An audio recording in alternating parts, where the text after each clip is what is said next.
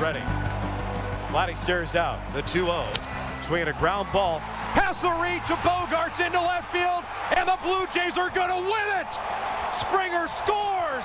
Vladimir Guerrero Jr. delivers. They're jumping up and down to the left of the mound, celebrating a walk-off win. What an unbelievable ninth by the Blue Jays. Unbelievable ninth indeed. Pretty fun game overall. Welcome to Jays Talk Plus. I'm Blake Murphy. That was Ben Wagner on the call yesterday as the Jays walk off the Red Sox 6-5. They open up a 4-1 lead. It slowly gets chipped away. Trent Thornton, high leverage reliever. I don't know about that one. And then they fall behind even. Add a little extra on there. Tim Meza gives up a run. The bottom of the ninth goes about as well as you could hope for the Blue Jays. Danish, Robles, they didn't have it. And the Jays kind of hit around until Vladimir Guerrero Jr. knocks in the winning run, yells to the crowd, "This is our house," and then continues to play to the crowd through 3 water baths post-game. A lot of fun. I'll tell you. When that game was 5-4 Boston, didn't feel like this show would be as fun today. Now we're looking pretty good. We're feeling pretty good. Speaking of feeling pretty good, a Jays update for you from here on the Sportsnet side. Dan Schulman provided the update today about Buck Martinez. And he said, he and Arlene are thrilled to report he's finished treatment yesterday. It all went as well as it possibly could, and they're heading home now to begin rehab and recovery. Buck is very hopeful he will be able to rejoin us in the booth at some point post-All-Star break as soon as he is feeling strong enough. So that's some awesome news for Jays fans. Awesome news for anyone who has followed the team over the years. Missing Buck's voice or looking forward to hearing him again. Sending all our love and energy to Buck as well. More awesome stuff. We're giving away Jays tickets later in the show. Stick around for that. Keep an ear out. You can send your texts in too, not related to the giveaway, 590-590, or tweet at me at Blake Murphy ODC. We'll sprinkle your questions and comments in throughout the show. We've got Doug Fox of Future Blue Jays on a little bit later to kind of look at the organizational starting pitching depth in the event that they need to reach into that depth, or as we try to figure out what the 2023 rotation could look like with Hyunjin Ryu probably not a part of that. We've got Brittany Donaldson on later. She's a former Raptors assistant coach, a Raptors 905 coach who's a big baseball fan and has a strong data and actuarial sciences background. We're going to pick her brain on some baseball data stuff, especially as it pertains to player development. And for the next hour, sitting to my right here, of Sportsnet.ca, of the At the Letters podcast, Arden Zwelling. How are you, buddy? Blake, what's happening, bud? How's it going? I'm doing well, man. Better after that bottom of the ninth last night than it would have been otherwise. Were you down at the game for that one? No. Yesterday was my first day off, and I don't know, it felt like a long time. Oh, right. You were on that entire road swing. I did the whole road trip for that. And but it did occur to me how different the tenor would be today, if not for basically, so 3 singles. Mm-hmm. The Kirk one was well struck. We'll give Kirk that one. But the other 2... ground ball, weak hit singles that get through the infield, play to run. The Blue, Robles was gettable, but got BABIP'd for sure. Yeah. And because of the BABIP gods shining on the Toronto Blue Jays, it's a pretty different tenor today. It sure is. And it's always great, too, when obviously any comeback win like that is great, but when the top of the order gets it done, and I think we can include Alejandro Kirk in that at this point. Technically, he was the 9-hitter there, pinch hitting for Raimel Tapia, but he starts it off with a single, and then it's walk, single, single for the top 3 guys in the order. Vlad, by the way, goes 3 years of his career without a walk-off. Now he's got 2 in the last little bit. Are we just going to keep picking up the pace with Vlad walk-offs at this point? He's got a taste. It's all about timing. It's all about circumstance, right? That's what baseball is. It's like today we're talking, if the Jays lose that game, it's the bullpen's terrible and, should eject Trent Thornton from the ship into the center of the sun. And, Teoscar Hernandez getting picked off at first base. Nobody talking about that anymore. That was a bad one. Getting doubled off at first base, falling asleep in that spot. on a pop-up behind the catcher. Yeah. I know it was a hit and run, but he had a lot of time to turn around and get back. No, it's not a play you're advancing on. No. So there's really nowhere to go but back to first base. Yeah. Like there's a magnifying glass on that. I mean, there's a lot. It's a much different conversation today. And think about the conversation in Boston right now. People must be apoplectic in Boston over Tanner Houck not being there for that ninth inning. Yeah, not only not being there, but they have now jumped ahead of the Jays in terms of blown saves. The bullpen, man, we're going to talk about, not to spoil anything, but the bullpen negativity hasn't gone anywhere. We're still going to do that. And we're going to talk about some potential trade targets maybe, or just trade strategy. The Boston Red Sox are going to be in the mix for just about any relief arm you're trying to get as well. I know Houck's been better and has helped stabilize the back end a little bit. We're still talking about a guy with a 3.42 ERA who doesn't miss bats at a closer level of missing bats. So I don't know. I mean, maybe he doesn't blow it as dramatically. Maybe they manage the bullpen a little different. But it's at least a little funny to watch the Red Sox fans react to that. I haven't seen it, but I can only imagine what the Red Sox Plus show is like. Yeah, I don't. Their equivalent. Today they've got their version of Derek behind the glass is just Ben Affleck drop after Ben Affleck drop in anger today. So the bullpen yesterday, Ross Stripling goes 5. Gets in a little trouble in the fifth, to where I think at that point you're not letting him come out for the sixth after the trouble he's through. I mean, they didn't let him come out for the sixth, but through 77 pitches into the fifth, but then gets runners on second and third with nobody out. They get Trent Thornton up in the pen. They don't end up needing him because Stripling gets 2 infield flyouts in that situation, gets out of it, 2 earned over 5 innings, 3 Ks to 1 walk, 81 pitches. And they even let him face 2 guys a third time through the order. I know we did kind of a deeper Ross Stripling thing last time you were on. Has your confidence level in him gone up as he continues to do this? And not just in him getting 5 innings, but specifically the thing we talked about last time, where do you give him a chance third time through the order against some teams? I don't think it matters what we think or say, because the Blue Jays clearly are not going to. At this point, if he's not getting it, with the bullpen the way that it is, and with him pitching the way that he is, if he's not getting the third trip through now, what does he have to do? He has to have a perfect game. Right. Basically, to get the third trip through. The Blue Jays just don't trust it. And so it comes down to, do you feel like Ross Stripling is pitching so well that he deserves to get that third trip through? Or do you feel like he is pitching so well because he hasn't been getting that third trip through? Yeah, and that's I like to talk about this because I think it's the way you phrase that is a really fun kind of data question, but also like an interesting pitching question.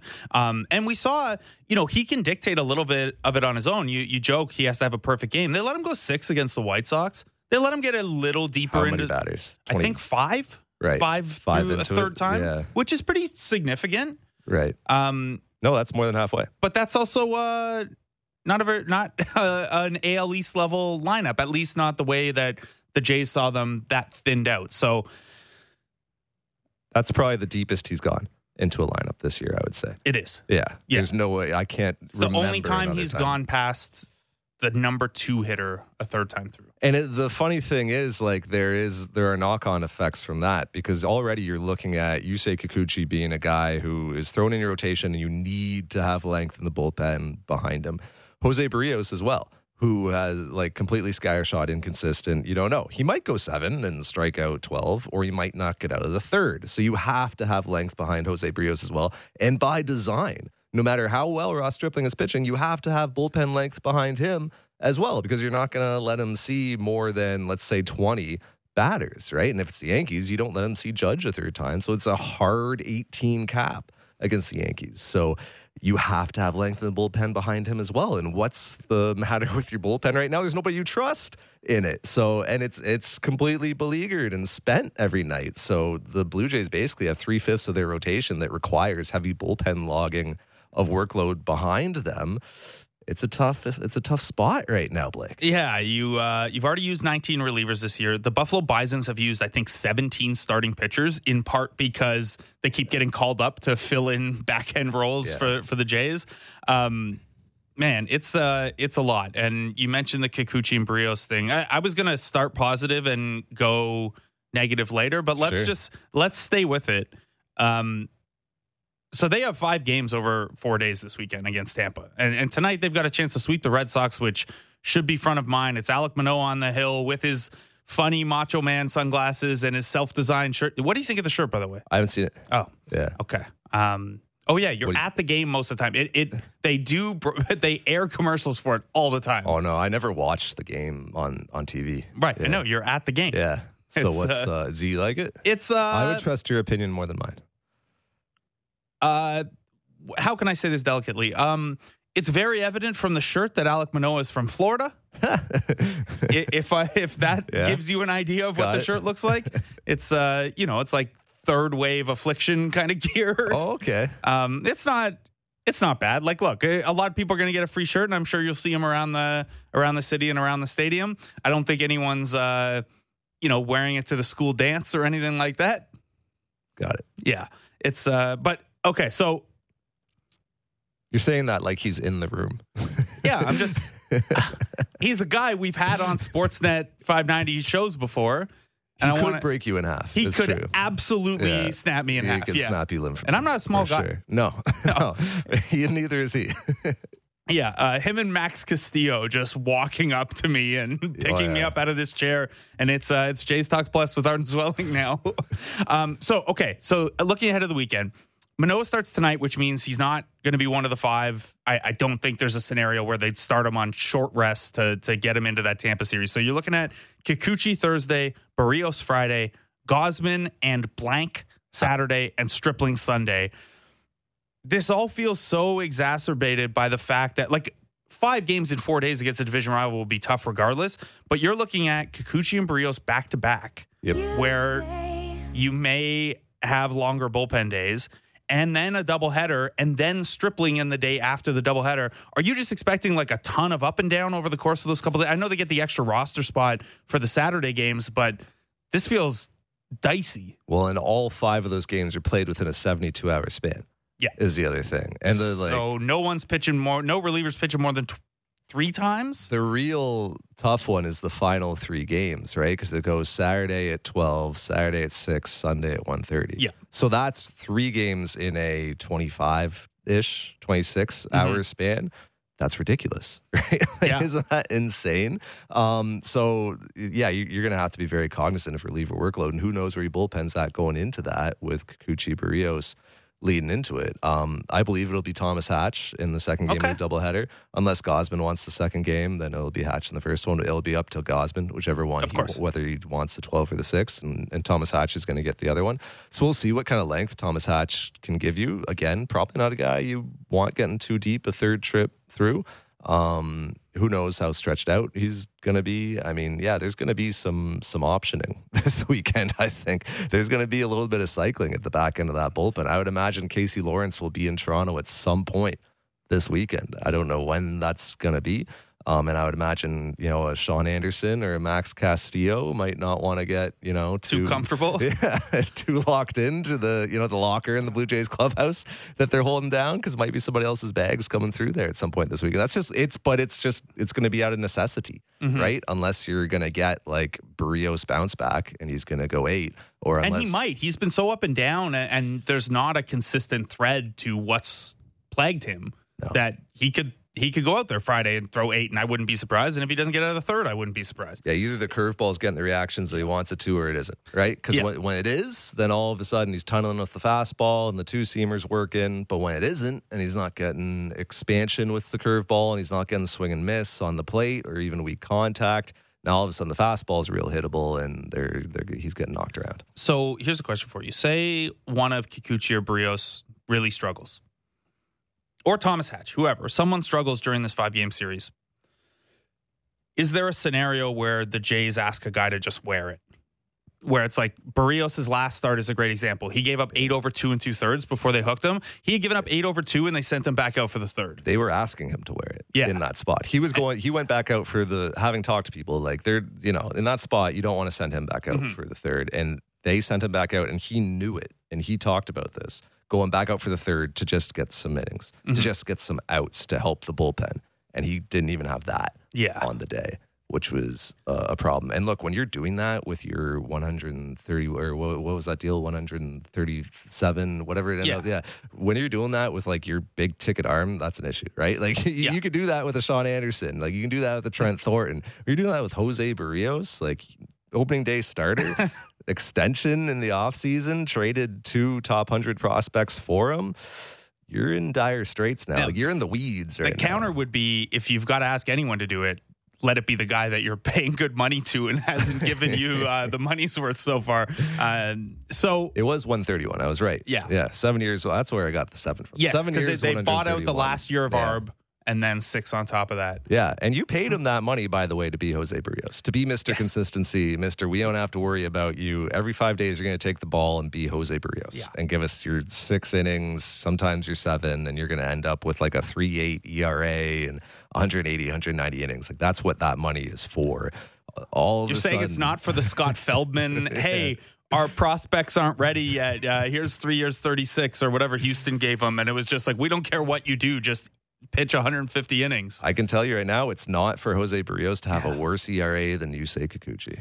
Oof, it's that bad. To have some of the worst contact management numbers in the game, to be giving up really, really bad hard contact on his fastball, to not be getting whiffs, to not be striking people out. It is such a mystery. Like with Yusei Kikuchi, I mean, it's almost more straightforward, right? Like it's almost easier to identify what's going wrong there and what he needs to do. He's pitching poorly. The reasons why.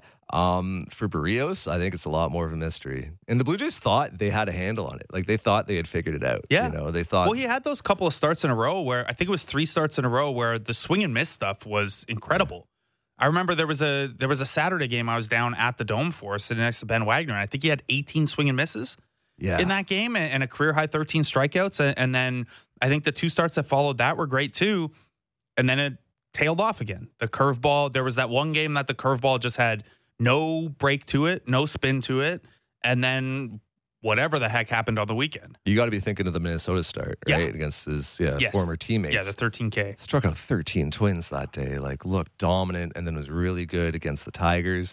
His next time out, he was pretty good against Baltimore too. Like they thought they figured it out, right? They thought they had figured out. They're like, okay, look, it's your sequencing. We need to get that back in. We need to get you back tunneling the way that we know that you can, back in the lanes that you've had success in before. They tweaked his catcher setup. They moved on the rubber.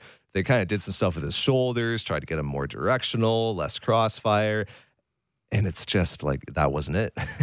And it was the same thing after Chicago. I was talking to some people after that Chicago outing when I was on the road, and they're like, oh no, we know what it is. A little adjustment, like a little tweak, it's an arm side thing. Like it's very small. He'll sort that out. He'll be fine. And then he goes out against Milwaukee and he's even worse. Yeah. So I think as much as we're scratching our heads about it, the Blue Jays and Jose Barrios are scratching their heads about it. And that is, to me, a bigger problem than Yusei Kikuchi right now. Yeah. And Barrios too, I worry sometimes when it's little tweak this, little tweak that, and you're kind of chasing your tail with little tweaks, right? Is there too much going on in your head when you're up there? Yeah.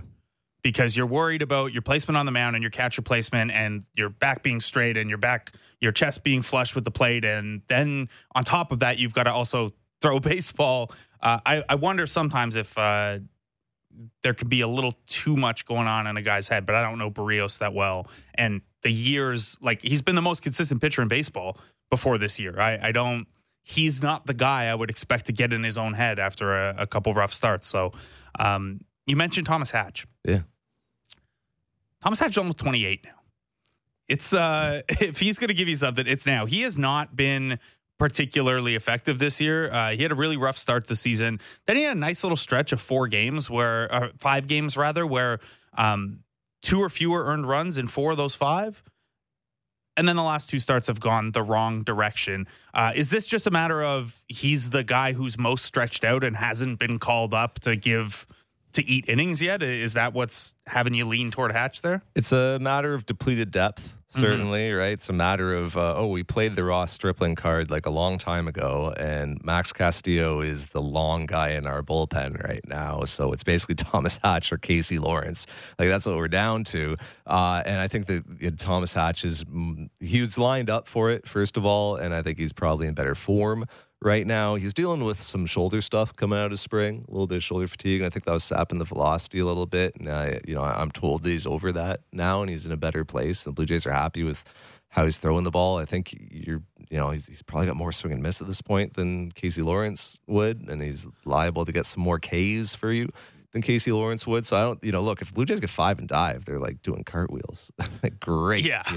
Let's not set the expectations. I mean, they take high. 5 and dive from 3/5 of their rotation right now. They're certainly going to take it from the guy who's getting called up from AAA. They basically designed Ross Stripling for 5 and dive, right? And then they would love it if Yusei Kikuchi or Jose Barrios could get through 5. So yeah, I mean, Thomas Hatch is going to come up, and I imagine it'll be realistically, 3 2/3, 4 innings sort of deal, and then you've got a Castillo or whoever's left after Anderson. the Kikuchi and Barrios starts. It's honestly going to be what are our circumstances at that point. They're like, all right, let's just get through Thursday, Friday with these 2 guys, these 2 huge question marks, and then we'll see where we're at for the weekend. And maybe we are making a ton of roster moves on Saturday just to be protected. You might have to, and I know you get the extra roster spot for that Saturday game, but that's only 1 roster spot.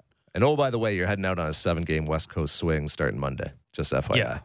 Yeah. I will say, good time to have 3 catchers at least with 5 games in 4 days. Yes. Man, that's because think about it. Kirk doesn't go back to backs, right? And you got 5 games, not behind the plate, behind the plate, right? 5 games in 72 hours, and those final 3 are in less than 30 hours, right? How many games realistically is Kirk going to catch this weekend, right? Yeah, I would think you could see him. So we're locked into Kirk with Manoah, right? Yeah. That's the only lock with the pitcher-catcher matchups, we think. Kirk will catch here on Wednesday. Yeah. So I bet you then he catches Friday and then maybe the Saturday night game or Sunday. Yeah. Because you could do Moreno and Collins on Saturday. I think you want Kirk catching one of those games. Mm-hmm. It's tough to say. Or Moreno would know Hatch. Both. Here's the thing. Moreno knows Hatch, right? Yeah. So you probably want to line up Moreno with Hatch on whichever game Hatch is starting on Saturday. Yeah. Right? Although Moreno's been catching Gausman for the most part too. So decisions. Man. This is the hard stuff. Yeah. See, this is what the Jays are talking about. The other option would be you start. I know Kirk hasn't generally done back-to-backs, but maybe you do let him go tomorrow with Kikuchi. That way, he's available for the early Saturday game because they won't have him go Friday night, Saturday morning. No one will do that. No one will go Saturday night, Sunday morning. Friday also a day game. Friday's a day game too. Friday also a day game. Canada Day, baby. It's like a 3:00 start. All right. Well, this is it's tough to go Thursday. Zach Friday Collins is starting one of these games, so not much. There's no imminent Danny Jansen return you're hiding from us. You might just throw Collins out there with Kikuchi just to be like, let's just try anything. I think the Thursday night game is the worst use of Collins. So if you're looking at separating Moreno and Kirk's roles a little bit, so. I don't know. Maybe he would know Hatch a little bit too. He would from AAA, so he would know him a little bit. Maybe that's sure. And honestly, if we're being really cynical about it, the call up from AAA start is probably the game that on paper will have the least chance of winning. So maybe going with your lesser lineup for that one is the way to go. It's a lot of decisions to be made this weekend, man. You got to think about playing time for George Springer, who's carrying an injury right now. Vlad, maybe you don't want to have him play the field both games, right? That wrist thing with Chapman didn't go away. Mm-hmm. There's a lot of guys that are playing through stuff right now, and you got a lot of workload coming up this weekend. What about this as a strategy for this only helps with the pitching, not the hitting side, but we know that the roster rules are now 13 and 13 pitchers and position players, and then you could do whatever you want with the 27th spot. What if they teach Max Castillo to play first base and then they do we're just bringing a position player in to pitch in this one? I would chuck Matt Gage over there because he's bigger, honestly, and he is taller. I don't know if he's bigger. No, he's not thicker, although he's pretty thick, Matt Gage. Yeah, that's a heck of a Haas tag team back there. Right? I might throw Gage over there because he's taller. Yeah. But yeah, no, I like what you're thinking. And he's a journeyman.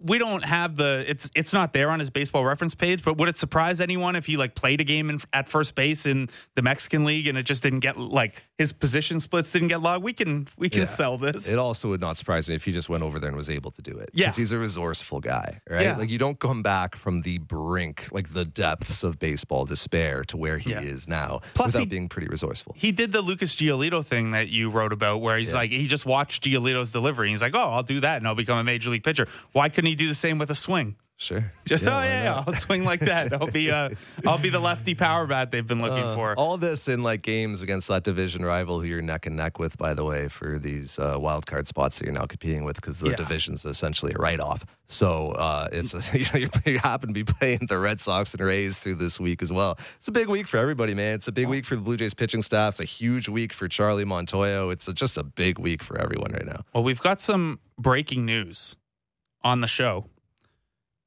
that helps with the bullpen depth a little bit. Sergio Romo has now officially been signed. Sean Anderson headed to AAA. Taylor Saucedo hits the 60-day IL to clear the 40-man spot.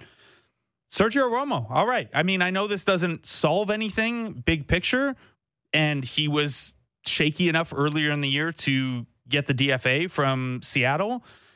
He's only 2 years removed from being an ERA of 4 kind of guy. He can miss some bats. Are you expecting anything here other than, like, is he just another Sean Anderson, Casey Lawrence for these guys right now? I'll do you one better than that. Like, it worked last year. You don't even have to go back 2 years. Yeah. Last year, the contact management was really, really solid. Best hard hit rate in baseball, man. Yeah. Like a 98th percentile exit velo. So could he do that again? I don't know. Maybe not. He's 39. He's one of the also, oldest he had a guys in baseball. 4.67 ERA last year despite that because, he doesn't keep the ball on the ground very well. And I don't know if this is the place. Like, he just went Oakland and Seattle as a poor contact rate guy that still had, or a weak contact rate guy that still had long ball issues into pitcher-friendly parks. Mm-hmm.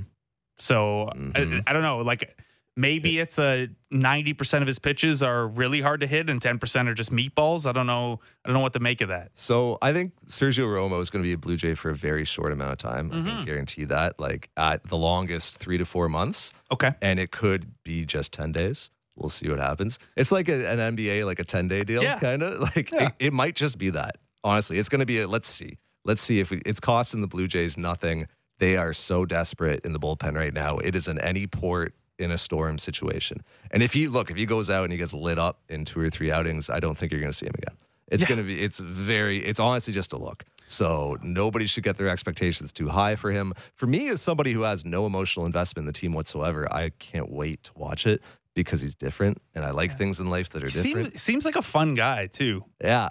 I was talking to somebody while the Jays were working on this on the road and they were like, I was like, isn't he kind of like a weird dude? And the person said to me, yeah, but he's the right kind of weird. And I was like, oh, okay. Yeah, let's get him in here. Yeah. So he's not like Joe Biagini weird. No, he's like the right kind of quirky. He's the kind of weird that you want, you know? And he's just, I don't know, sometimes it's just kind of interesting to see a guy throw like 8 80-mile-an-hour sliders in a row from a weird slot. Yeah. And also the other thing I'd heard was the Jays see him as a very uncomfortable plate appearance for a hitter. And that's kind of what they're betting on is that like hitters just, haven't seen him in a while. He's uncomfortable. It's tough to pick up the ball from his arm slot. Like that's why like he's been doing the same thing for 20 years. And that's why it keeps working, right? Because like everyone knows what he's doing. It's just like an uncomfortable to pick it up.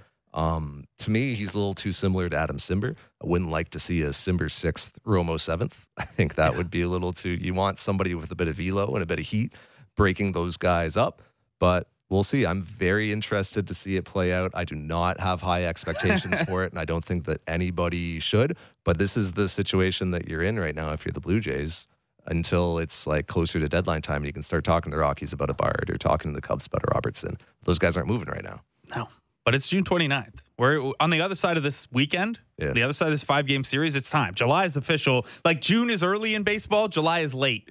So this weekend is the big time warp of what are you doing on the trade market? But like if tomorrow Daniel Bard gets traded for like 2 BC prospects, everybody should be crushing the Jays. Why weren't they in on that? Why didn't they get that done? But those deals aren't happening. The Jays aren't the only team looking for relief help. Like you said, the Red Sox would love to get some relief help right now. So plenty of teams are in that market, and the sellers are just going to play this out till closer to the deadline, try to get that market a bit bigger and get people bidding against each other. This is the thing is like there are you could look at this and look at the standings and think so many teams are already clearly out of it that maybe there's an inexpensive opportunity there because there's so many sellers. But the other side of there being so many teams out of it is that there are so many teams then that also have really good records and are close to a playoff spot.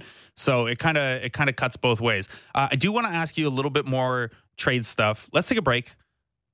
When we come back, we'll I promise we'll get a little more positive. The Jays have Alek Manoah going for a sweep tonight against the division rival Red Sox. Vladimir Guerrero Jr. hit a walk-off single last night to steal a game back that they had blown. And then we went full. This weekend's going to be tough. We'll talk some positivity as Arden Zwelling stays with us next on Jays Talk Plus on Sportsnet 590 The Fan. Discussing the biggest stories that matter to Toronto sports fans. The Fan Morning Show with JD, Blake, and Ailish. Be sure to subscribe and download the show on Apple, Spotify, or wherever you get your podcasts.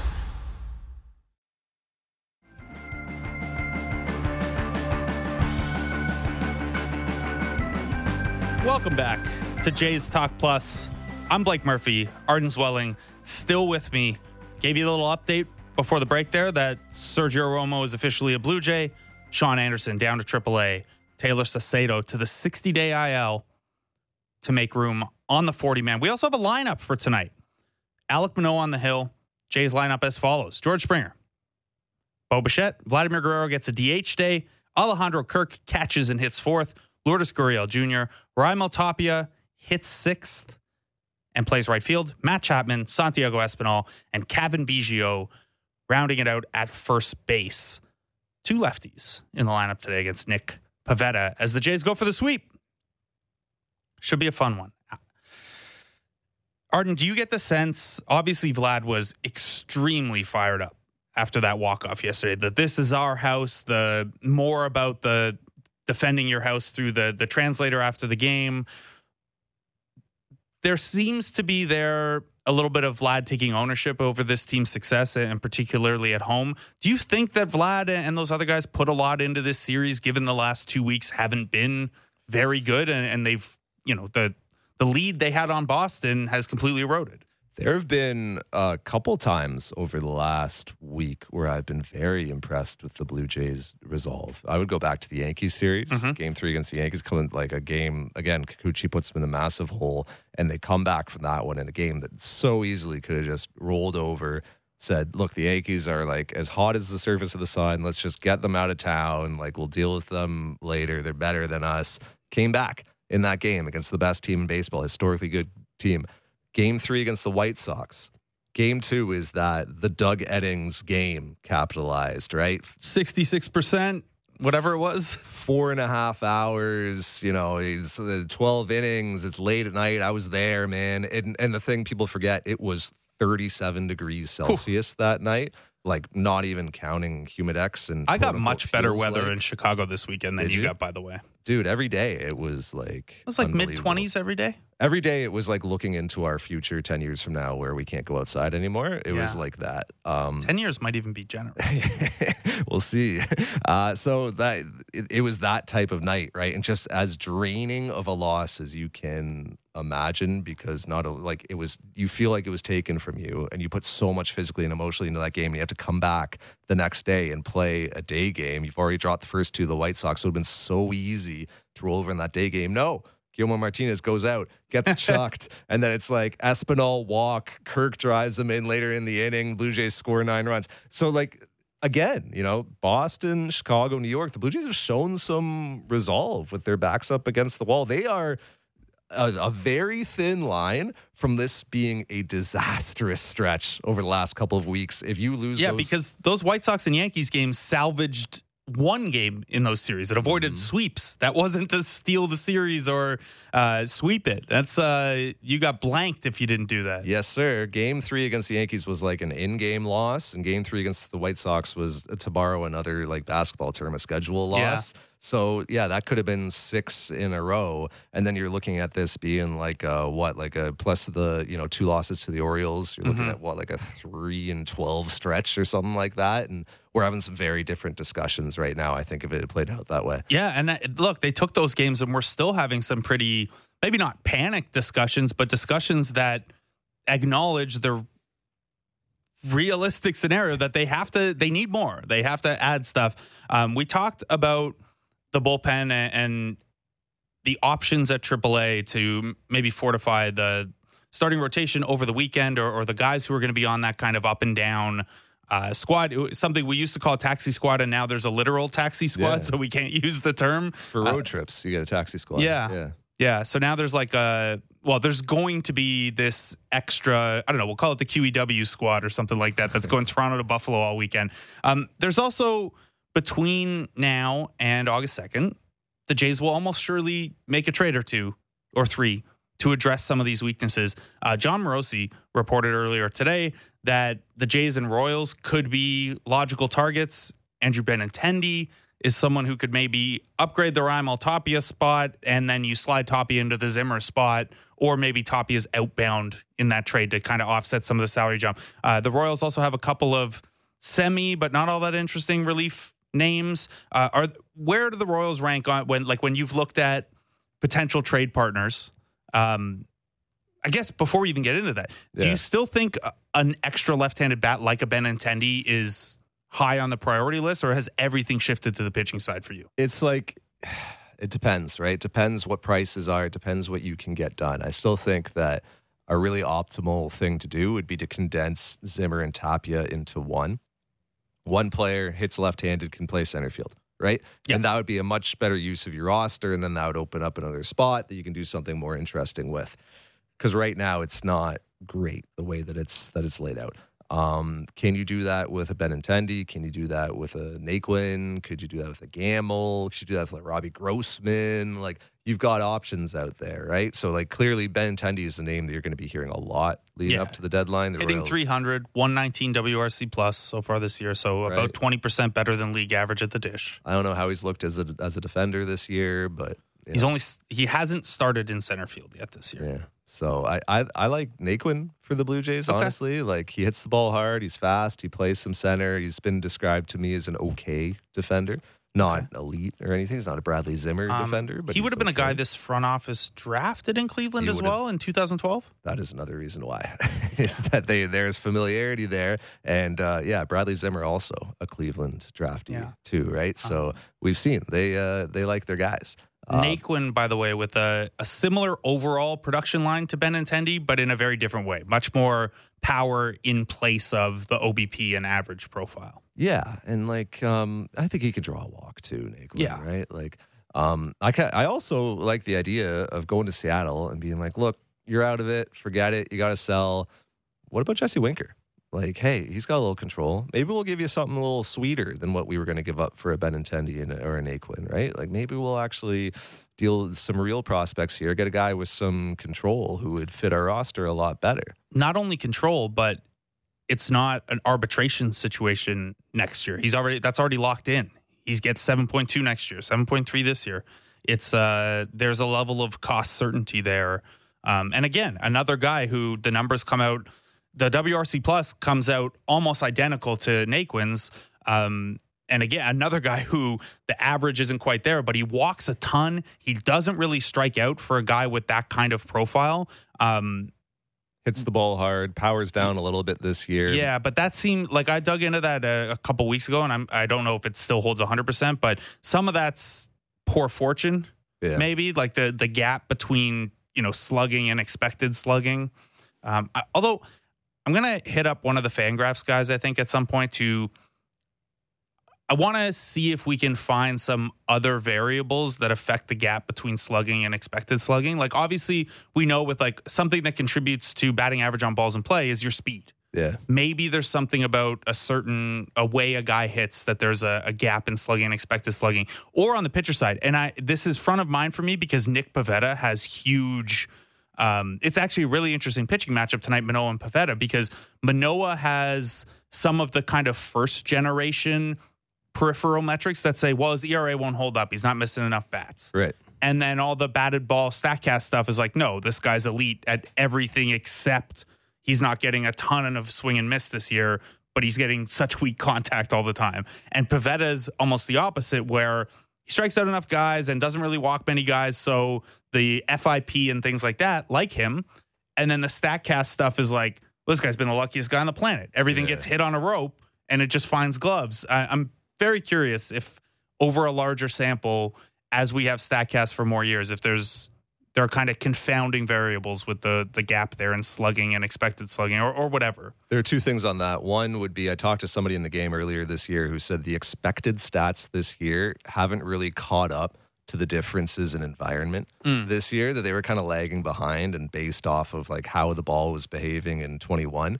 Or how the league was behaving with the balls in 2022, around May 10th. Exactly, right? So, all the changes to the ball, the, spin rates that nobody's really talking about it, but have come back up suspiciously this year. The way, and everybody's talking about this, the way the differences in the way the ball's flying this year. I think the expected stats got a little wonky and got a little, needed to be recalibrated. The other thing with Manoah, and there's no quantifying this, had a conversation with somebody on the road. He is one of the best at making adjustments in game based on how his pitches are working, based on what he's seeing from hitters, how they're reacting to them on the swings. Like, he will rewrite the game plan in game.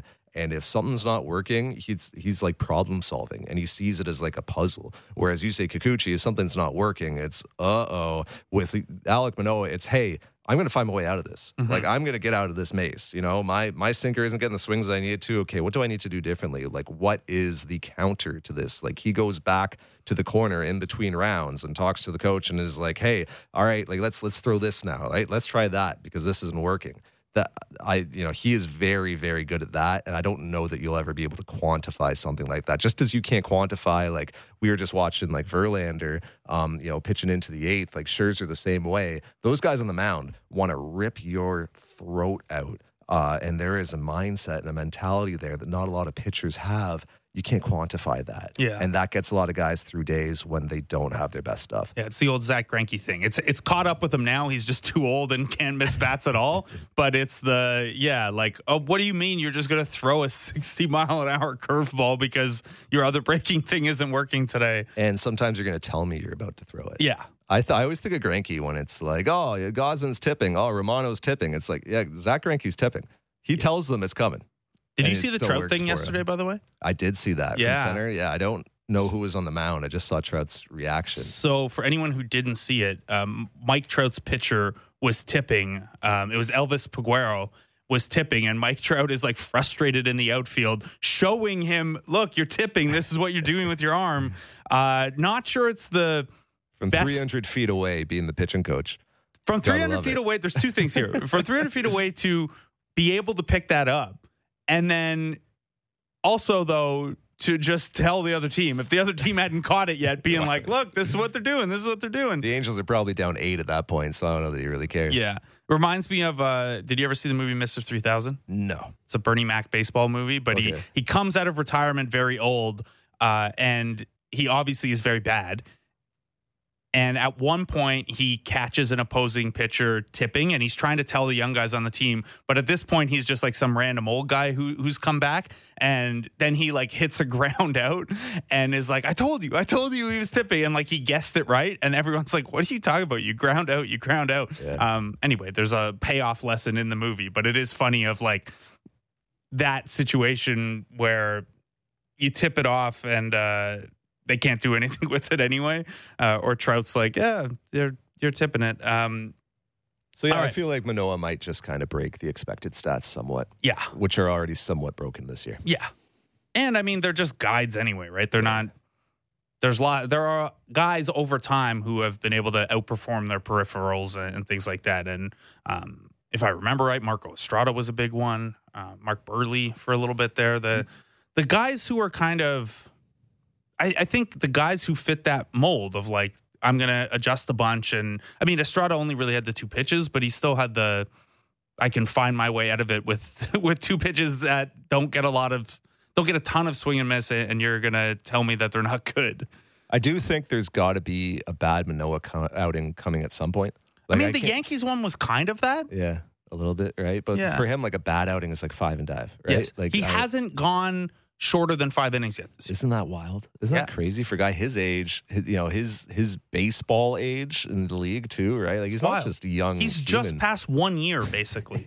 Like he hasn't been doing this that long. No. Like what he's doing is remarkable. So you got to tell you this though. If that happens tonight, that discussion we just had about how tough the next 4 days are going to be after this one, he's got to do it tonight. Mm-hmm. It's so funny, like the spring training storylines that get stomped on. Remember when it was like, what's Alek Manoah going to be his sophomore season? Can he do it again? Now he's like the ace of the pitching staff. Yeah. Is Alejandro Kirk going to be on this team? Was a spring training storyline. Because at one point, if it was going to be, if they weren't going to play him enough, it made sense. Like his development has been so stop and start that it would make more sense for him to be in AAA playing every day than be the third catcher or part-time catcher. Obviously, he has objectively the best hitting catcher in baseball. That's who we were talking about 3 months ago, and a top 10 hitter in baseball. Period. And like the defensive stuff is there. So I wanted to ask you about this. We kind of talked about it around the 5-game and 4-day thing, but in general, at some point, if you're the Jays, I know he's been good defensively, but do you have him catch even a little less so that you can have his bat in the lineup pretty much every day? Depends on your roster configuration. I guess Springer and Vlad needing DH days too kind of messes it up. Yeah, and other guys are throughout this stretch without an off day. You got one off day before the All-Star break. Other guys are going to need days. Chapman's going to need a day here somewhere. Hernandez is going to need a day. Gurriel's going to need a day, right? So you need that DH spot. So I kind of think when Dane Jansen's healthy, Gabriel Moreno might be going back to AAA. Is the thought, because I think that now, makes sense. He's not playing enough. He's just not playing enough. So you want him playing regularly. This isn't what's best for him right now. Yeah. It's great to see him at the big leagues showing off the tools. I think he's a big league caliber catcher today, but I think that Kirk, Jansen, Moreno are all healthy. The best thing probably is Moreno goes back to AAA, plays every day, continues to develop, is in a groove, comes back up later this season. September call-up or whatever. Right, with the benefit of having the unfamiliarity of the big leagues lifted from him. So now he knows the rhythms, he knows the routines and how it works. It's a tough one. I've heard some people counter, well, it's a win now window, so you should have your best players up. That's true, but you also want to win for the long haul. Yeah. And what is the value on a third catcher when there are only 12 starts in a week between catcher and DH? It's maybe not enough. No, and Moreno is about, as much as people don't want to talk about this right now, 23, 24, 25. Like he's about the future too. So I want to hit you with a couple of just rapid fire ones before we let you go. Sure. Santiago Espinal, 4 hits in his last 3 games after that 1-34 stretch. Was there anything in that slump that was troubling to you beyond he's just cold? No, I wrote about him and now he's hot again. So there you go. That's the ticket. You're welcome, Santiago Espinal. No, he stayed in his approach, right? He was just slumping, right? It's a slump, and it was bad calls from umps too. Mm-hmm. Like he would really bad. He was getting the full Ben Revere treatment of how is that a strike in this scenario? It wasn't just settings. It's at Sportsa.ca, and I gifted it all up. Like he's all the bad calls against him. So it was a double whammy. But he's just get me to write about him. That's all you need. On the other side, Kevin Biggio has been quite good since coming back up from AAA. Is there any chance he can continue to chip into playing time anywhere? Or is he going to stay in this kind of 10th man rotating role? This is where he's best, right? Yeah, I think so. Part-time role, filling in, Springer DH day. Like Biggio's going to look. You're going to see him in center at some point. Like it's going to happen. I know it hasn't happened yet. He's going to get a center field rep here somewhere. The vote of no confidence in Raimel Tapia in center field is hilarious. Otto Lopez? Sure. Yeah. Oh, yeah. No, and the hilarious behind-the-scenes story of that is that Charlie he doesn't know Otto Lopez that well. Yeah. Asked Gil Kim on the bench, hey, can Otto Lopez play center? Gil said yes. Out he went. Yeah. He's played some in the minors, but not a lot. No. And Gil is just like, yeah, you can play center. Boom, you're out there. All right. Ideal bullpen target. You can have anyone that's going to be on the market. Realistically, who's your guy? Bard, off the top of my head, I guess.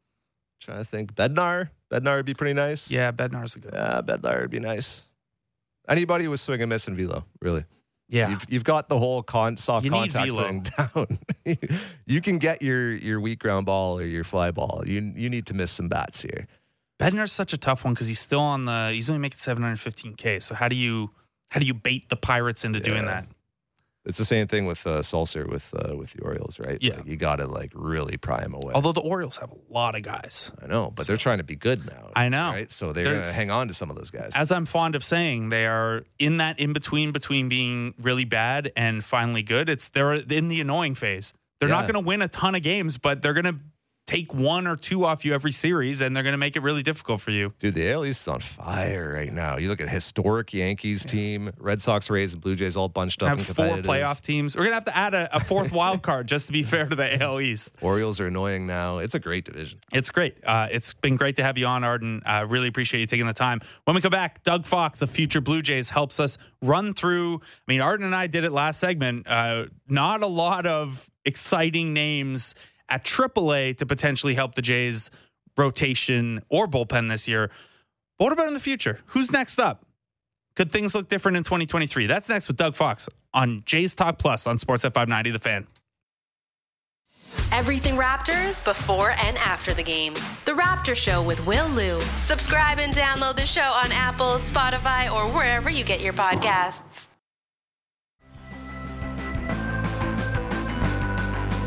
Welcome back to Jays Talk Plus. I'm Blake Murphy. It's a little song called The Future Freaks Me Out by Motion City Soundtrack. Future Blue Jays, though, does not freak me out. That's Doug Fox. He does excellent, excellent work over at Future Blue Jays on Twitter and futurebluejays.com. Before we get to Doug, though, a little mea culpa. We're talking with Arden Zwelling that whole last hour about this 5-game and 4-day series with the Tampa Bay Rays that the Jays have ahead. I didn't know. I got to get my hands on a schedule or something like that. Arden is on the call with Ben Wagner on the Sportsnet Radio Network for all 5 of those games. He's here talking about, oh, well, the bullpen's going to be overtaxed and you might have to call these guys up from AAA and things like that. Arden's getting lots of experience doing the call next to Ben Wagner all weekend. So make sure you keep an ear out for Arden and Ben together on the Sportsnet Radio Network, 5 and 4 days. I'm not working any of those games. I'm going to be visiting family, sitting in the sun, listening to the game on the radio on the Sportsnet Radio Network. Big question mark, though, as to who we're going to see in the other game on Saturday. Kevin Gausman will start one of them if the rotation stays the same. Someone from Triple H is probably coming up.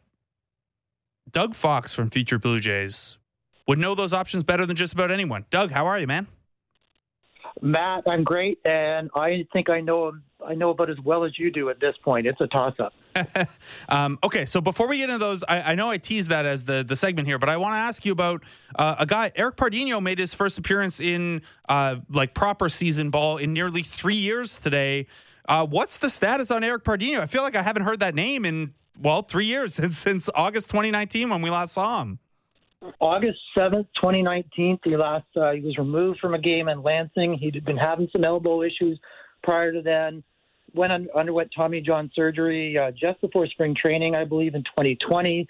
Has had a rocky road with his rehab. He did pitch a couple of times in the Complex League, and then today was his first appearance in the Florida State League. I'm just calling up his numbers here.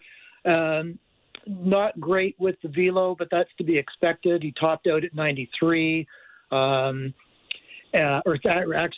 topped out at 92.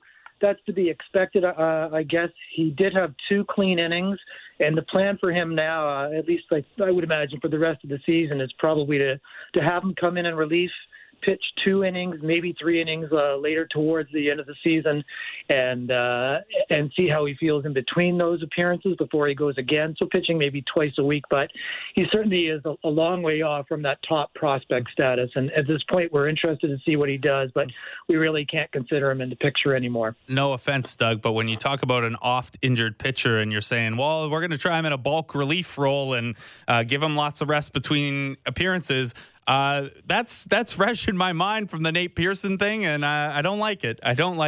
Eric Pardinho was a top 100 prospect on some rankings prior to the 2019 season. He's still just 21, but this is Rule 5 decision year, so it'll be interesting to see how he looks in the bullpen and if he can. This was a guy who originally was supposed to be on a quick-ish timeline to the majors because he had some polish and he had a couple different pitches he could control. That'll be an interesting one to track. Doug, I want to ask you about another guy following a similar path to what you'd hope Pardinho might take, and that's Joseph Zulueta, who's now up at AA. He's, I believe, in his Rule 5 decision year as well. He's missed a fair amount of time. He's a starter right now, but is that a guy you could see continuing to rocket through the minors this year, given his advanced age for that level? And I think that they have the Rule 5 decision on him this year. He's an interesting story. I'm not surprised he's at AA, and it certainly they're sticking him in there. I think possibly with an eye towards a bullpen appearance later this summer, but they want to answer some questions about how well he does at the higher level. And as much as his velocity is lights out, he's fastball that tops out at 99 with late life and a two-seamer with some ridiculous movement.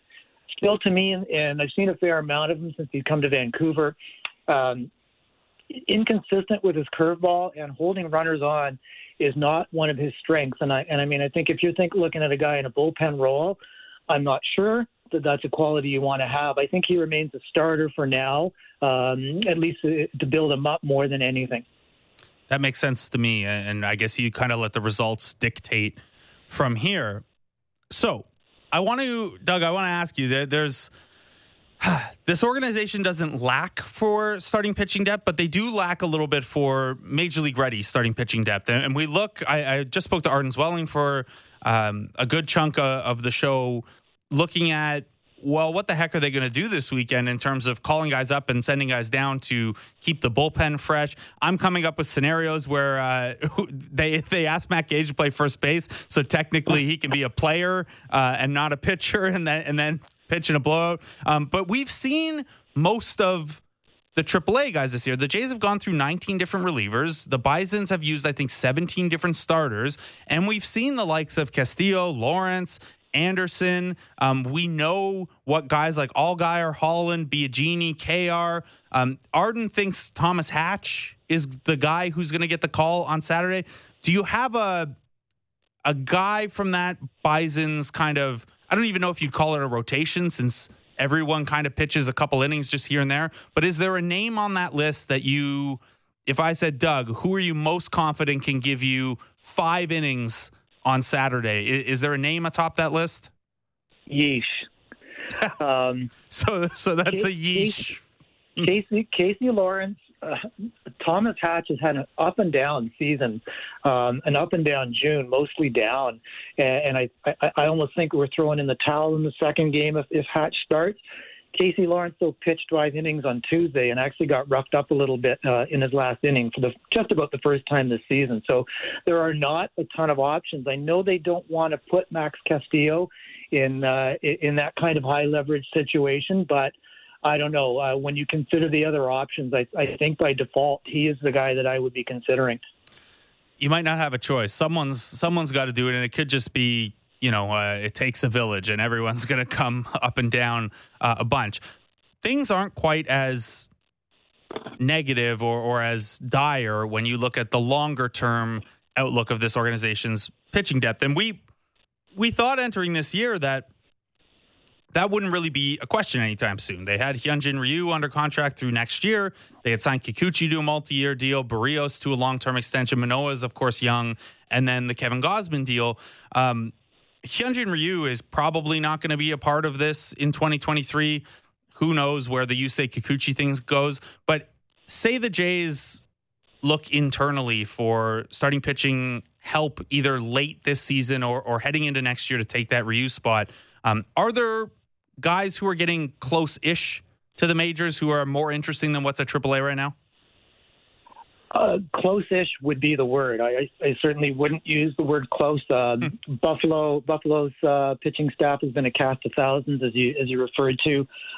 New Hampshire, there are some arms of promise there. There's a guy I know we've talked about before, Hayden Younger, Yanger, sorry, is how you pronounce his name, who has been a starter, but they view him more as a bulk guy, possibly for next year. As far as starters go, I mean, you're looking at maybe a Zulueta, or you're reaching down. The obvious name everybody asks about is Ricky Tiedemann at high A. But I mean, we've got to be looking at, he won't be 20 until August, and we really have to temper our expectations for him. So there's no short to even possibly medium term help on the horizon for the rotation as far as I'm concerned, which kind of brings me back once again to Max Castillo. He's probably been the most consistent pitcher prior to being called up in the organization, and he's a guy that you probably have to consider at the back of your rotation at some point for the next little while. In terms of specifics, beyond just the stats, what have you seen from Castillo this year that gives you more confidence that he's a guy now? Because he wasn't really on the prospect radar,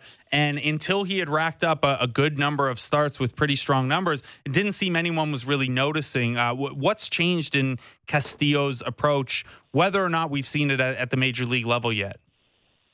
He's definitely added a bit of velo, which I mean helps the secondary pitches, and the word that I have is that he's really drastically improved his in between starts routine, maybe taking his conditioning a little bit more seriously, and I mean he's always been a pounder of the strike zone, and I can't remember if we've talked about this one or not, but you know, in this day and age, we don't pay as much attention to wins, but he's led every league he's pitched in wins, I think, since 2018, and that speaks at least to his ability to soak up some innings. So he's always been that guy who can hang in there for you in a game, and now I think because he's refined his command, he's refined his pitches, and he's added some velocity. I think that's a great story, and that's why he's kind of come out of nowhere this year to be that guy. Look, Doug, the ability to soak up innings is just about the most valuable skill you could have as a pitcher in the Blue Jays organization right now. So that's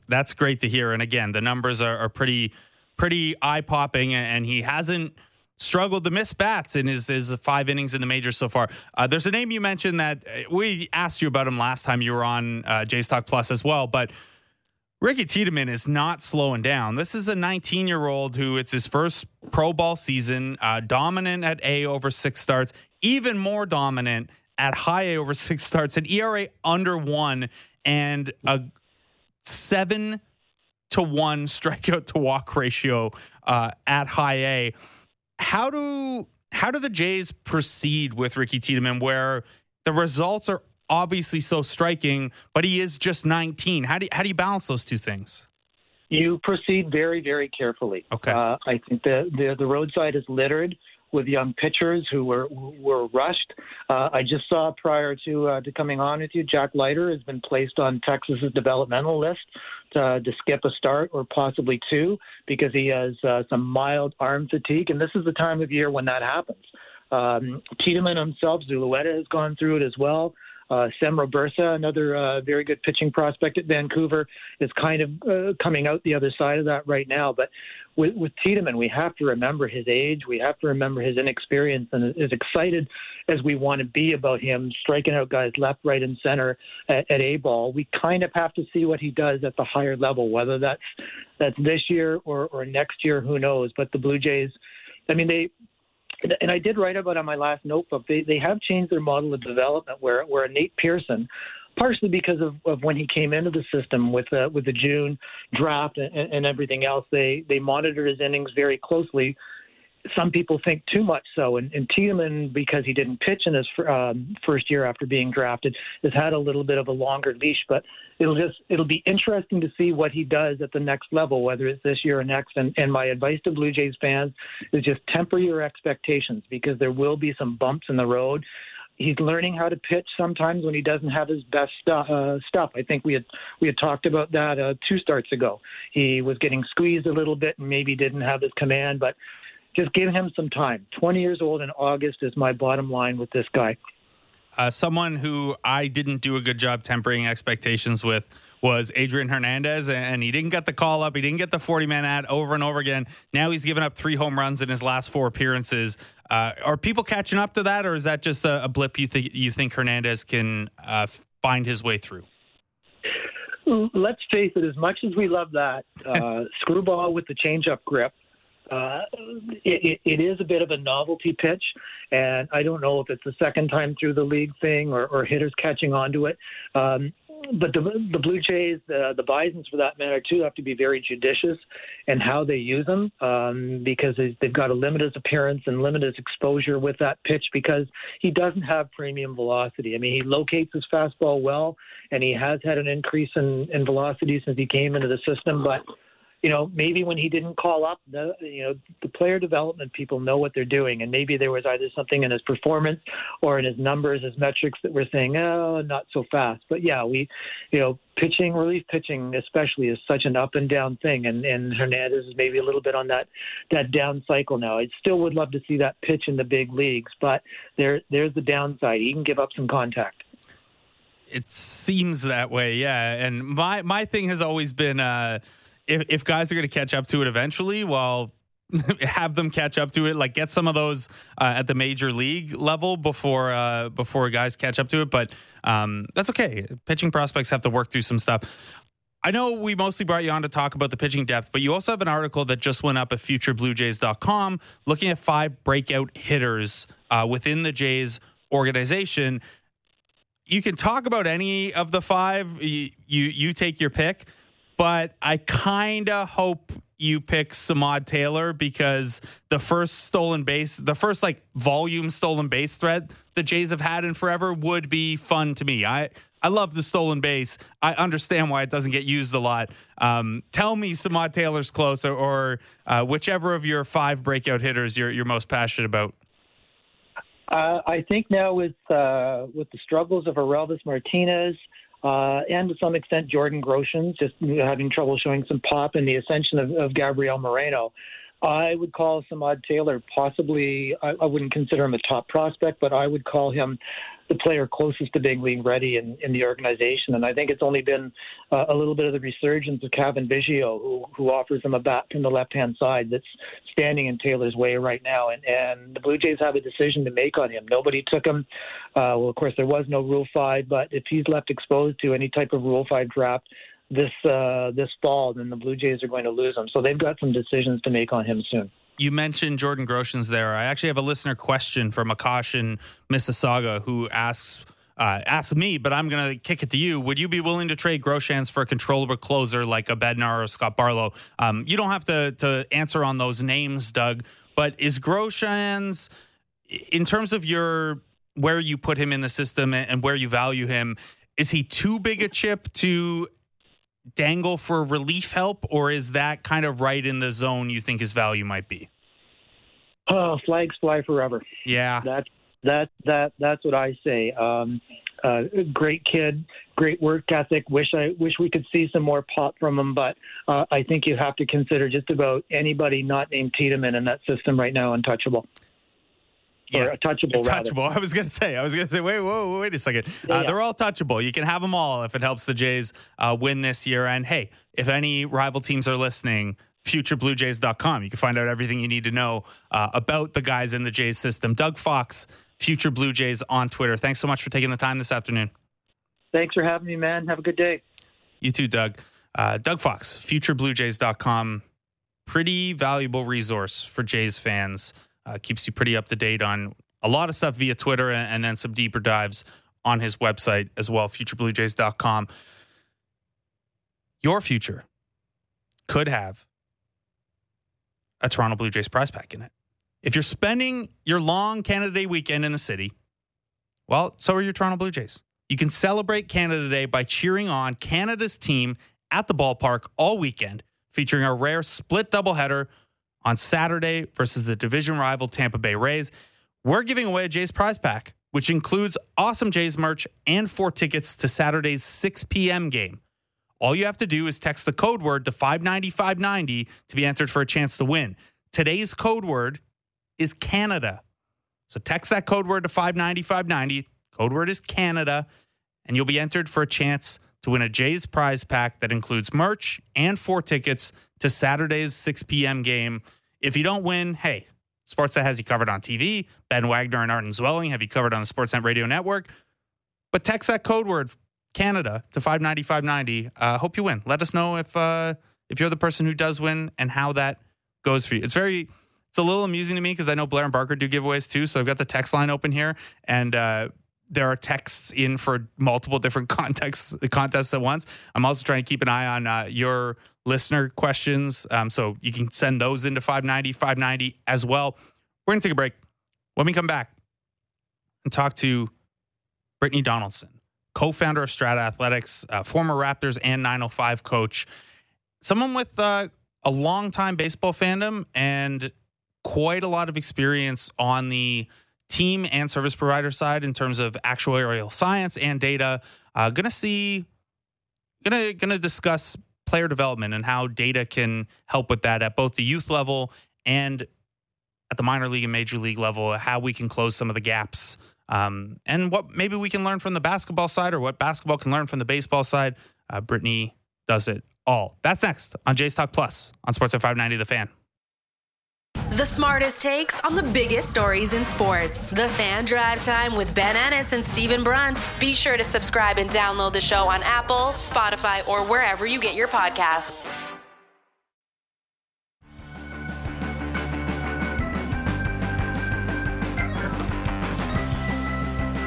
Welcome back to Jays Talk Plus. I'm Blake Murphy. That song there by a Canadian artist named Chad Price. Check him out. If you're curious about the music we play on Jays Talk Plus, you can always check out my Spotify as well. Put it all in the big playlist over there, Blake Murphy, or just search Jays Talk Plus. Thanks to Derek behind the glass for always hooking us up. Joining us now, co-founder of Strata Athletics, former Raptors coach, former 905 coach, current coaching development director and assistant coach for the Hamilton Honey Badgers, our Hamilton Honey Badgers of the CEBL, Brittany Donaldson. Brittany, how are you? Blake, so good to be here. Thanks for having me, and a big fan of that song you were just playing. Yeah, I thought you might be. I thought you might be a Chad Price fan. So Hamilton Honey Badgers, what do you feel a little bit like Lucas Nogueira is a traitor to you personally now that he's playing with Guelph? You know, I had mixed emotions about that signing. Obviously, Lucas, loved the guy, had a great relationship with him in Toronto, but I don't know if I'm excited to play against him, not going to lie. But it should be a fun one tomorrow. We got him tomorrow night at 7 p.m. So awesome. Look forward to that one. Brittany, most people know you as a basketball person. Obviously, you played collegiately. You were an assistant coach with the Raptors and the 905 and the Honey Badgers, and you're the co-founder of Strata Athletics. But you are also a pretty big baseball fan. I'm curious, growing up in Iowa, how do you become a Red Sox fan initially? Good question. I get this question a lot. Really, it was just my dad. You know, we don't have a professional team in Iowa, as you probably assume.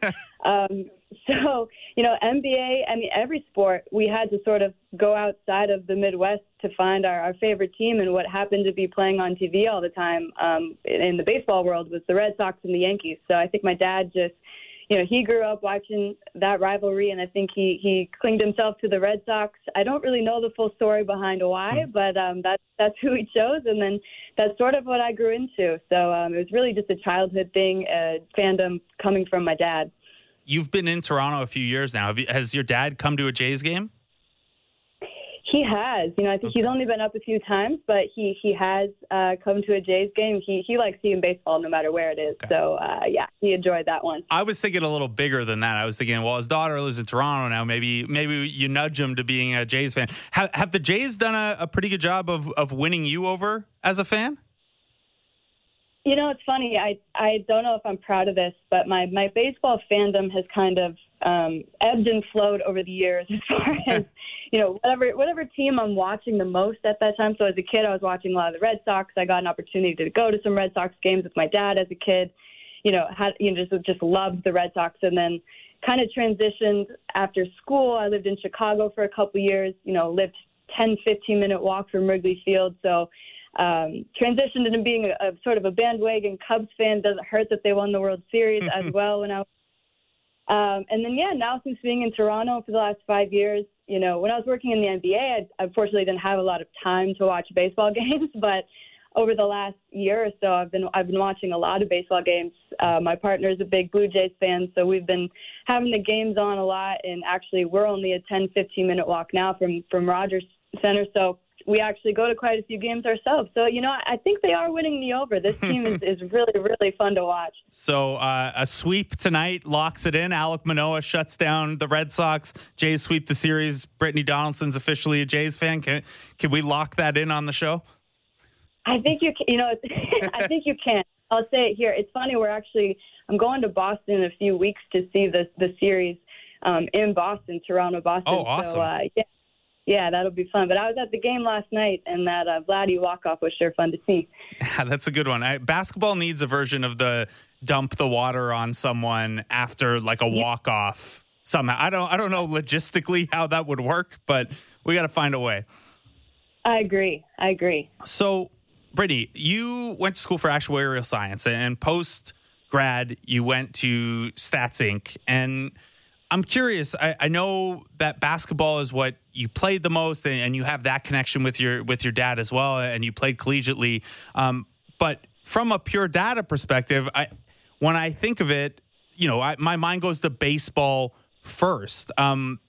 Did you give any consideration to that, or did you, as you were figuring out your career path post playing? Did you look at more than just basketball with the skill set you developed?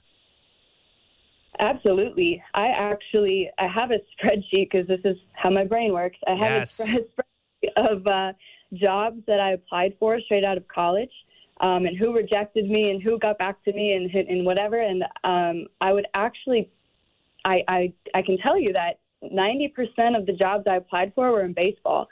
And I just had a deep interest in combining my actuarial science statistics background with any sort of sports related. I didn't care if it was media. I didn't care if it was soccer, baseball, football. It didn't matter. But at the time, it was, a few years after Moneyball had come out, this baseball sports analytics revolution was happening. Every single team in the MLB wanted, statisticians, data analysts on their staff. And so I applied for a ton of baseball jobs. Unfortunately, didn't hear back from many of them, but I actually was intending to work in baseball. Unbelievable that look at you now and look at what they must be thinking. What a whiff on the part of those baseball teams. So you go to Stats and then you join the Raptors on the analytics team first, and then later on the coaching side, and then the G League side. How has that experience shifted your view of another sport like baseball? Like having been on the front office and coaching side? Yeah, it's interesting. I think, kind of like I just mentioned, baseball is always from a data perspective and analytics perspective. It seems like they've always been ahead of the curve. So especially like roster construction, Moneyball again, using data to optimize on roster construction. So in my time in the front office, I got very much exposed to that line of thinking in the NBA, and then moving over to the coaching staff, I realized there's this whole other area of building a team and optimizing on the players you have, like in player development, where you can use data to, develop the players you already have, as well as optimize the players that you're trying to get on the roster. So baseball is also ahead of the curve in that area. I think, baseball does a really good job individual player development, both in season and out of season, using different technologies and data to develop the players that are already on the roster. So it's interesting. I take a lot of from baseball, even in my youth sports program with Strata Athletics. I learn a lot from what baseball is doing, especially around player development. So you are the co-founder of Strata Athletics, and I wanted to get into that line of questioning, so I'm glad you took us there. I guess just at a high level, I know this is a baseball show and it's a basketball company, but give us kind of the elevator pitch of what you guys are trying to do with Strata Athletics.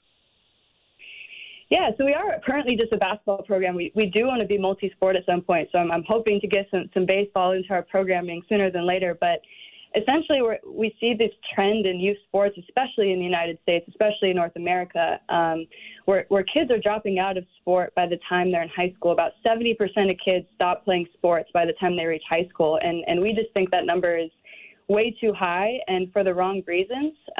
We're seeing a lot of the reasons kids are dropping out is due to misguided coaching, too much pressure to perform, it's too expensive. And as we know, like so many life and leadership skills can be gained through playing sports as a kid. And so we're trying to flip that on its head at Strata Athletics and make it accessible, make it so that it's fun and engaging, and flip the focus back to learning and development and away from, performance and being ranked as a 10-year-old and playing in 100 tournaments a year. And, it's getting a little bit out of control. So we're really trying to solve all those problems in one, but it starts with making it fun again, making it accessible. In terms of expanding beyond basketball, where do you see the overlap in basketball and baseball from a youth development, and how do we improve access to the sport and to, whether it's through tech feedback or just more empathetic and hands-on coaching? Like obviously they're very different sports, but do you see our approach to basketball and baseball needing to go in the same direction, and a lot of what you're doing for one being applicable to the other? Yeah, we really encourage our athletes to be multi-sport athletes. We think there's a ton of translation from one sport to the other, and also just avoiding burnout and injury by just doing the same thing all year. So that's one reason. The other one is, you kind of hit on it, if you are in a program where you have the same coaches using the same terminology as far as your approach to the game, how you want to be a leader, communicate, using eye contact with your coaches, all these sort of intangible skills. If you're under the same umbrella and you have that continuity throughout the whole year, rather than just, a single baseball season or a single basketball season, if you can go from sport to sport to sport and still have these sort of lessons, instilled into your programming, we just think the area for development, it grows that much larger. So yeah, there's obviously little technical things that are going to be very different from sport to sport, but your overall approach to the game, how you treat your teammates, how you handle coaching, how you handle failure and mistakes, all of those things are very, very transferable across sports. Do you think there's even more opportunity on the baseball side, given, you mentioned earlier how far ahead baseball's been in terms of using data and technology on the player development side? I know you're talking more about a youth level before you'd maybe want to get into that kind of stuff, but thinking a higher level up or an age group or two up, the amount of data baseball provides us, whether it's, spin rates and break or how hard you hit the ball and the way you hit the ball and things like that. Is that something that excites you? And when you look at, everything you've done on the basketball side, hey, this would be really cool to try on the baseball side too. Oh, it excites me a lot. I think baseball, specifically with pitchers and batters, they have some really cool stuff they can use. Biomechanically, they have these really high-tech cameras set up with multi-angles, and they can slow them down and literally have data on what was the angle of your wrist when you let go of the ball, and all these other really cool things that give you immediate feedback, each repetition, so that you can make those adjustments as you're training between each repetition. And I just think that's crucial feedback to have alongside a coach being there with you, giving you that information. So I've been trying to see the parallels.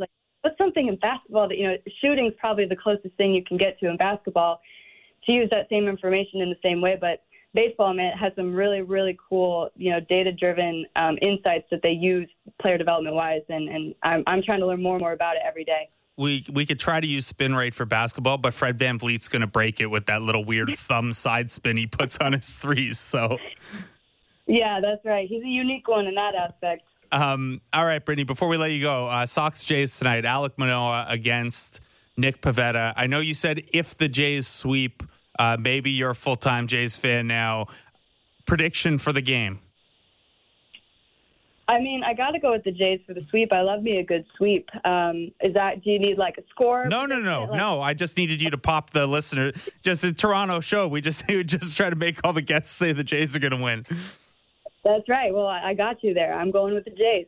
All right. That sounds great. Brittany, thanks so much for taking the time. Good luck against Lucas Nogueira and Guelph tomorrow. Tomorrow, right? It's tomorrow, right? Yes. That's right. Yeah, the Hamilton Honey Badgers continue in action against the Guelph Nighthawks tomorrow. And keep up all the great work at Strata Athletics. Really appreciate you taking the time, Brittany. Thank you. Thanks for having me. That was Brittany Donaldson, a former Raptors and 905 coach, Hamilton Honey Badgers, former Raptors analytics analyst, and co-founder of Strat Athletics. Check them out. They're doing a lot of cool stuff at the startup level that I think is going to have a lot of applicability to baseball. I think it goes hand in hand. You know, on the Fan Morning Show, we've talked to Chris Versteeg about his Clever app for hockey development and making coaching more accessible. I think as we look for more ways to keep sports accessible for everyone and also develop the best possible athletes we can, I think that these companies that take a more empathetic and holistic approach to teaching and coaching and player development are going to be at the forefront of some really important stuff. So check out Strat Athletics. Check out Brittany Donaldson's work. And hey, if you're in the region, check out that Hamilton Honey Badgers Guelph Nighthawks game. I don't know. Maybe I wonder if the Kitchener Panthers are home this weekend when I'm home. Wouldn't mind a little bit of local baseball, a little IBL action. The Jays go for the sweep tonight. I put Brittany in a tough spot saying, you got to pick. But of course she's going to pick the Jays. It's Alek Manoah on the hill against Nick Pivetta. Take a look through the lineups here, and then we'll get into some of the lines for tonight, as well as how Manoah and Pivetta match up against the opposing teams. We read you the Jays lineup a little earlier, but let's refresh you here. George Springer leads off, plays center field. Bo Bichette, Vladimir Guerrero Jr. getting a DH day. Alejandro Kirk catches Alek Manoah and hits fourth. Lourdes Gurriel Jr., Raimel Tapia in right as Teoscar Hernandez gets the day off. Matt Chapman, Santiago Espinal, and Kevin Biggio rounds it out at first base. Two lefties in the lineup against Pivetta in Tapia and Biggio. Here's what you're looking at from Nick Pivetta, and he's a bit of a fascinating one because he's somewhat of a litmus test for how much we put into this StatCast data and things like expected outcomes based on batted ball data, because Nick Pivetta has a 3.25 ERA so far. Most of the kind of first generation component metrics, things like fielding, independent pitching, agree that he should have a sub 4 ERA. Strikes out about a quarter of the batters he faces, only a walk rate of 8%. That's all great. He also has big spin rates. If you care about that kind of thing, his fastball's curveball, a lot of spin. That's good. It makes it harder to hit usually. However, he's below average in just about every metric we have in terms of quality of contact, hard hit balls. Can you get swing and misses to get yourself out of trouble? So he's a guy, you look through his StatCast page, and there are large gaps between what's actually happened and what we'd expect to happen. What we were talking about with Arden Zwelling a little earlier is, well, do you have some control over that? Can certain types of pitchers manage that? Have we just not, are we too early in these kind of stats to learn exactly what creates those gaps and how much control a hitter or a pitcher has over them? We'll see tonight. I thought Michael Wacha was primed for regression yesterday. It looked like it was heading that way. Jay's bats stalled out a little bit until the end, but not a bad start all around. Here's what they're looking at from Nick Pivetta. He throws a 93-mile-an-hour fastball, and he throws about 54% of the time. Wide range of velocity on that fastball. He's kind of all over the place. He'll also catch a lot of the plate, but he's been pretty deceptive with it. Opponents are only have a 304 slugging percentage against it and a 467 expected slugging. So again, that's where we talk about the results not matching what we'd expect based on the batted ball. So if you're looking at this fastball, 93 miles an hour, he throws it more than half the time. It's going to be over the plate a fair amount of time. How hasn't it been hit hard? Well, it has been hit hard. It just hasn't resulted in a lot of runs for opponents. Now, part of that might be that he also throws a 77-mile-an-hour curveball 27% of the time. Has great spin. The results haven't been elite, but they've been pretty good. And the big thing with that curveball is we're talking 16 miles an hour of separation off the fastball, and he tunnels those two pitches extremely well together. So it can be tough to pick up until late out of his arm which is which. And then obviously at the break on a curveball and 16 miles an hour of velocity difference is going to get you off balance a little bit. He'll also mix in an 85 mile an hour slider. Has a pretty poor swing and miss rate by the standard of a slider, but it is his best out pitch. And then he'll throw an occasional changeup that has gotten hammered for the most part, which is why that's an occasional changeup. You may remember that while the Jays bats were struggling in April, they got to Nick Pivetta for 5 runs over 4 innings. That's encouraging. The bats weren't very hot at that point. As a whole, the Jays have 131 plate appearances against Pivetta, 359 expected weighted on base average, which is pretty good. Bo Bichette in particular has smashed Pivetta over 21 plate appearances. Monster numbers. We're talking over a 400 batting average, 800 slugging. He has been very good in 21 plate appearances against Pivetta. George Springer, Cavan Biggio, Vlad Guerrero Jr. all have pretty good samples against him as well. So that's the Jays side of things.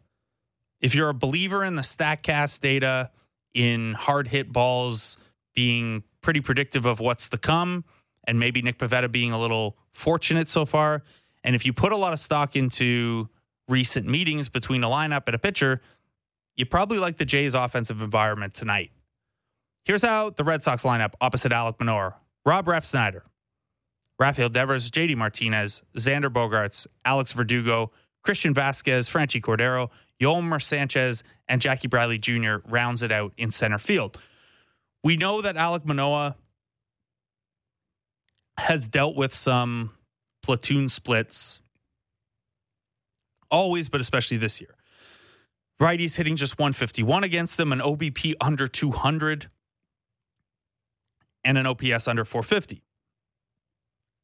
The lefty side of things has trended in the right direction other than that Yankees game. 263 average, 326 OBP, 689 OPS. So this is a case of he's okay against lefties and he's dominant against righties.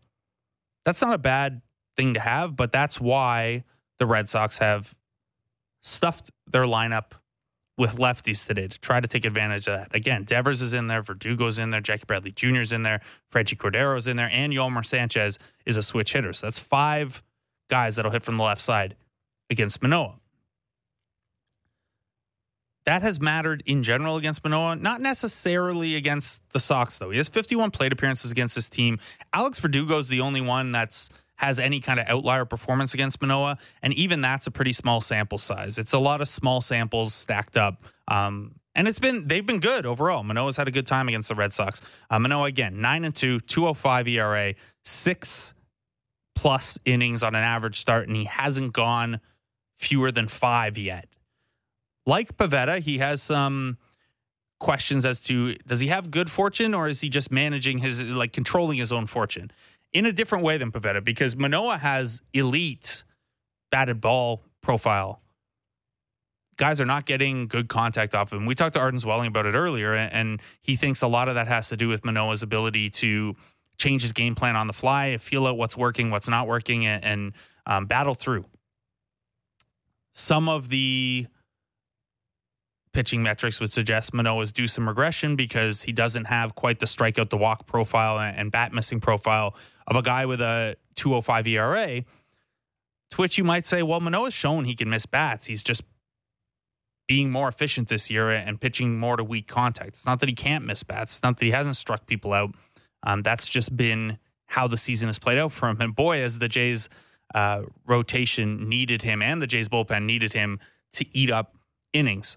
So that's how the lineups stack up head-to-head. The Jays got to 4 Boston relievers yesterday.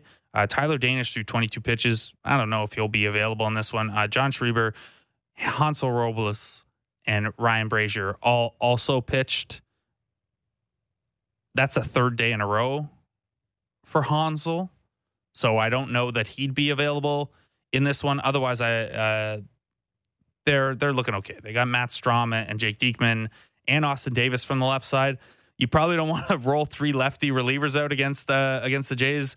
I don't know that Tapia and Biggio are strong enough hitters to go lefty-lefty matchup, especially since you could then pinch hit a Teoscar Hernandez or even a Gabriel Moreno in a spot like that. So again, the offensive environment points to maybe the Jays are going to have a decent time against Boston tonight. The hard part would be if Alek Manoah doesn't go deep into this game. Jordan Romano, Tim Meza, Adam Simber all threw a lot of pitches yesterday. Trent Thornton had a very tough time being thrown into a higher leverage spot than we'd normally see him. I don't know if that's going to continue. That might just might go back to Thornton being the multi-inning, lower leverage guy, a guy who piggybacks on top of a Ross Stripling or something like that. You also have David Phelps available, Sergio Romo now on the team as Sean Anderson gets optioned down to AAA. So that's how things line up tonight. The Jays are favored. The books like them to sweep. They're minus 170. I've mentioned this a couple times on the Fan Morning Show of late, that since single event betting became legal in Ontario, there seems to be, you're paying extra for Toronto teams. And that's not surprising. It's the biggest market in Ontario, and you'd see lines commensurate with that. Over under here is at 8.5. The more interesting one might be just the Jays side of that. Because again, if you're very optimistic about this game, as the books are for Toronto, you'd be looking at a strong Manoah performance and then a good Jays day at the plate. So the Jays over 4.5 runs is the line there. Maybe that's more of interest to you than the over under 8.5 for the entire game. I mentioned that Bo Bichette has had a nice time against Nick Pivetta in the past. You can get him over 1.5 total bases at plus 100. So that's Jays Red Sox. 7:07 first pitch. Ben Wagner and Caleb Joseph on the call for you. And of course, Sportsnet has it for you on television. Blair and Barker will have Jays talk for you post game. Let's take a couple questions to round things out here. This one is not signed, but it's a good question. Lots of giveaways this weekend at the Jays game. What's my favorite of all time? For this person, the Gustavo Chacin cologne is the best giveaway ever. It'd be hard to beat that one. I never got the Gustavo Chacin cologne, unfortunately.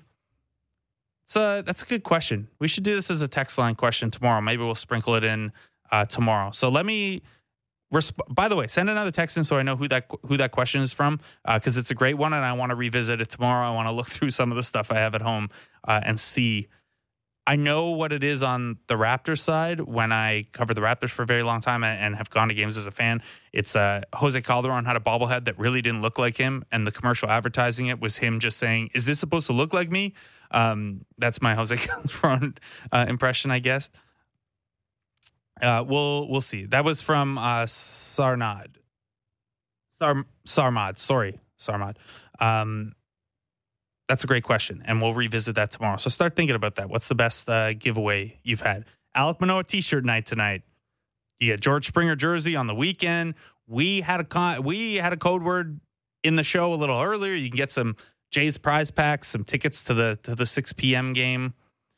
George from Toronto asks if Stripling got hit pretty hard last night, and it was more about the outfield defense behind him.